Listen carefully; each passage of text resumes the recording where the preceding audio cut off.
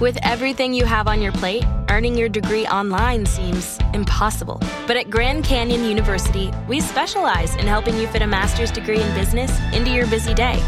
Your graduation team, led by your own GCU counselor, provides you with the personal support you need to succeed. Achieve your goals with a plan and team behind you. Find your purpose at Grand Canyon University. Visit gcu.edu. Today's episode is sponsored by Beam. Are you ready to spend 2022 getting the relaxation and sleep you so deserve? This year, prioritize you first with Beam's premium CBD products for sleep. I've had problems sleeping for most of my life, and the slightest thing can completely throw off my sleep pattern. This was usually a great source of stress for me, but now that I've added Beam to my nightly routine, I never have to worry about falling asleep. Beam is the world's most innovative functional wellness brand, and their Dream Powder will give you the best sleep of your entire life. Just mix Dream Powder into hot water or milk, stir, and enjoy a nice cup of hot cocoa before bedtime. Here's why it works. Our bodies have an endocannabinoid system, or a highway of communication between the brain and the body, specifically designed to work with cannabinoids, which is why CBD has taken over the wellness world recently. And Beam's Nano CBD dramatically increases your body's ability to absorb CBD, making their products the most effective in the wellness space. It contains natural sleep-promoting ingredients, triple lab tested, no THC, and you wake up feeling refreshed. I've been using Beam's Dream Powder almost every single night for months now, and I don't think I can ever go back. Sleep comes easy, the drink is delicious, and I wake up well-rested and ready to take on the day. Find out why Forbes and the New York Times are talking about Beam and why it's trusted by the world's top athletes like Danica Patrick and Baker Mayfield. For a limited time, get 40% off the first 3 months of membership or 20% off a one-time purchase when you go to beamorganics.com/mcom. That's BEAM organics.com/MCOM for up to 40% off. Make 2022 the year of you with Beam. There were 2 more murders 15 miles away. When police arrived, they found the telephones and electricity lines. We have a weird homicide. A scene described by one investigator as reminiscent of a weird... Morning. Cup of murder. Our history is filled with dark events, and perhaps some of the darkest involve the thousands of lynchings committed against completely innocent men, women, and children who were judged by the color of their skin, the religion they practiced, their sexuality, and general difference. On January 23, 1957, a young man with so much brightness in his future disappeared into the night, only to have his abductors, his admitted murderers, walk free for the rest of their lives. So if you like your coffee hot but your bones chilled, sit back and start your day with a morning cup of murder. Willie Edwards Jr., born November 13, 1932, had been an Alabama truck driver with the Winn-Dixie Company for about 3 months as a way to support his wife, 2 daughters, and a 3rd child that was due to make an appearance sometime soon. On the night of January 22, 1957, Willie, who had only been home for about an hour, was called back into work after a fellow employee called in sick for the night. Hoping for some extra money for his growing family, Willie accepted, got dressed, and went to say his goodbyes. As he walked towards the front door, wearing a pair of blue jeans stitched together lovingly with red yarn, he turned to his wife, placed his hand on her stomach, and told her, "Take care of my son." To which she responded asking how he knew it was a boy, and he said, "I know I have a son," before turning around and walking to his truck. Sarah Salter woke all through the night wondering where Willie was, and the next morning she tearfully shared her concerns with her mother, who comforted, maybe he picked up an extra shift. Then came a knock on her door that told her nothing would ever be the same ever again. Standing in her doorway were the police who said that Willie's truck, who'd been found in Lower Wetumpka, driver's door opened, lights still on inside. According to the men, they had no clue where her husband was. Less than 2 months later, Sarah, in the middle of her grief and confusion, gave birth to a little boy. A week later, and 10 miles downriver, a fisherman found the badly decomposed body of a man who, using those stitches that she made with her own 2 hands, Sarah identified as 24-year-old Willie Edwards. Willie was, in his final moments, right about finally getting his son.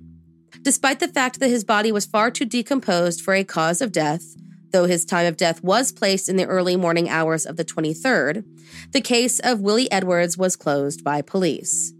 Sarah, who was dealing with 3 small children in addition to her sudden loss, wanted to fight for her husband, but with very little money, no lawyers willing to take her case, and a company who did not help the widow, Sarah left Montgomery with her children in 1961 and never looked back. Almost 2 decades later, then State Attorney General Bill Baxley, who was looking into several unsolved civil rights cases, decided to reopen the Willie Edwards case and, with his new investigation, arrested 4 men in connection to the murder. 38-year-old Sonny Kyle Livingston Jr., 46-year-old Henry Alexander, 73-year-old James York, and Raymond Britt Jr., who, in exchange for immunity, broke his silence and explained what happened the night of January 23, 1957, in a sworn affidavit. This is, according to that statement, what happened that evening. A group of men were sitting in the little kitchen, a known Klan hangout, discussing what they considered was a personal affront. The fact that, according to the rumors, a black truck driver had apparently either said an offensive remark to a white woman during one of his runs or had smiled at the woman. The accounts differed, but the anger remained the same. So they put in a few phone calls, one of which went to Raymond Britt, and asked everyone to rendezvous at Henry Alexander's home, armed and ready for a fight. The 4 Klansmen, the ones now charged with the murder, all piled into the car and, with Henry at the wheel, drove up and down the highway until they spotted Willie's truck parked near a grocery store at around 11:30 p.m. Inside was Willie, who was taking a short break before heading home after driving a route that he wasn't quite used to. Pulled right alongside his truck, Raymond Britt and another man got out of the car and pointed a gun at his head, forcing Willie out of his truck. They then forced him into Henry's car and, as they drove away, the other men took turns shoving and slapping Willie and demanding to know who he was and what he said to that woman.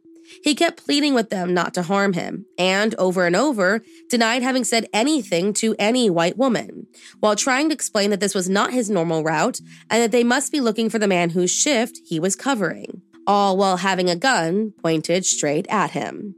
The men then drove to the Tyler Goodwin Bridge and yanked a sobbing Willie Edwards out of the car while Henry insisted he was the man responsible for the harassment. He then forced the young father to stand on the edge of the bridge and forced him to jump 125 feet into the Alabama River. Though thankful to finally have answers, Willie's family had the wounds of their loss reopened for all the world to see. His daughter Melinda, now 23, quit her job in Buffalo to move back to Montgomery to follow the case in court. Despite the fact that they now had a first-hand account of the murder, the case of Willie Edwards and his murderers was not an easy one. When Willie's body was found months after his death, the decomposition made it impossible to determine his cause of death, which, for the judge in the case, was a pretty big problem. After quashing the indictment twice, he insisted that the cause of death had to be specified, saying, quote, "Merely forcing a person to jump off a bridge does not naturally and probably lead to the death of such a person." Then Raymond, out of nowhere, decided that Sonny Livingston Jr. had not been there at all that night, and Sonny passed a lie detector test. Things were falling apart, and Bill Baxley and his team started to worry about the fate of their case. Then something unexpected happened. Agents from the FBI came to the Attorney General, quote, requesting and begging that they leave Henry Alexander alone because he was, at the time, their best informant against the Klan. With their pleas came the devastating knowledge that, even with Raymond Britt's testimony, proceeding with the case was pointless. The Alabama judge dismissed the charges due to lack of cause of death, and none of the men were punished for the death of Willie Edwards.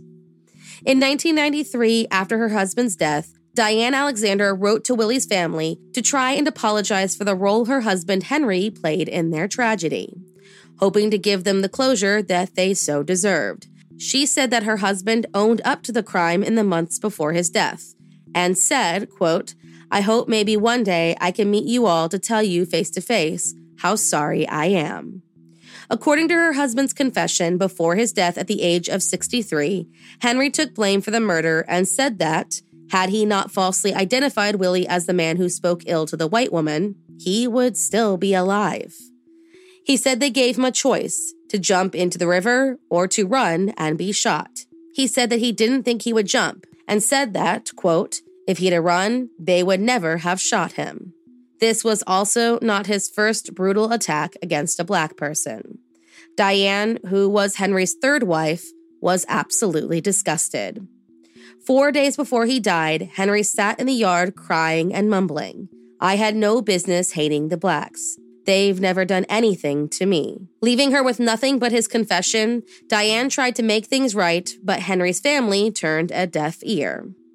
In 1997, Melinda O'Neill, Willie's daughter, requested the district attorney reinvestigate her father's case once again, and Helen Brooks agreed, working with a new medical examiner who found Willie's cause of death: the forced jump into the Alabama River in 1957, thus changing his cause of death from unknown to homicide. In 1999, the DA presented the new case to the Montgomery County grand jury, and they affirmed Willie Edwards' death was at the hands of the KKK, but in the end, declined to indict anyone specific in the crime. Thank you for joining me in my morning cup of murder. Please join me again tomorrow to hear a terrible thing happened on January 24th. Don't forget to rate and subscribe and let me know how you like it.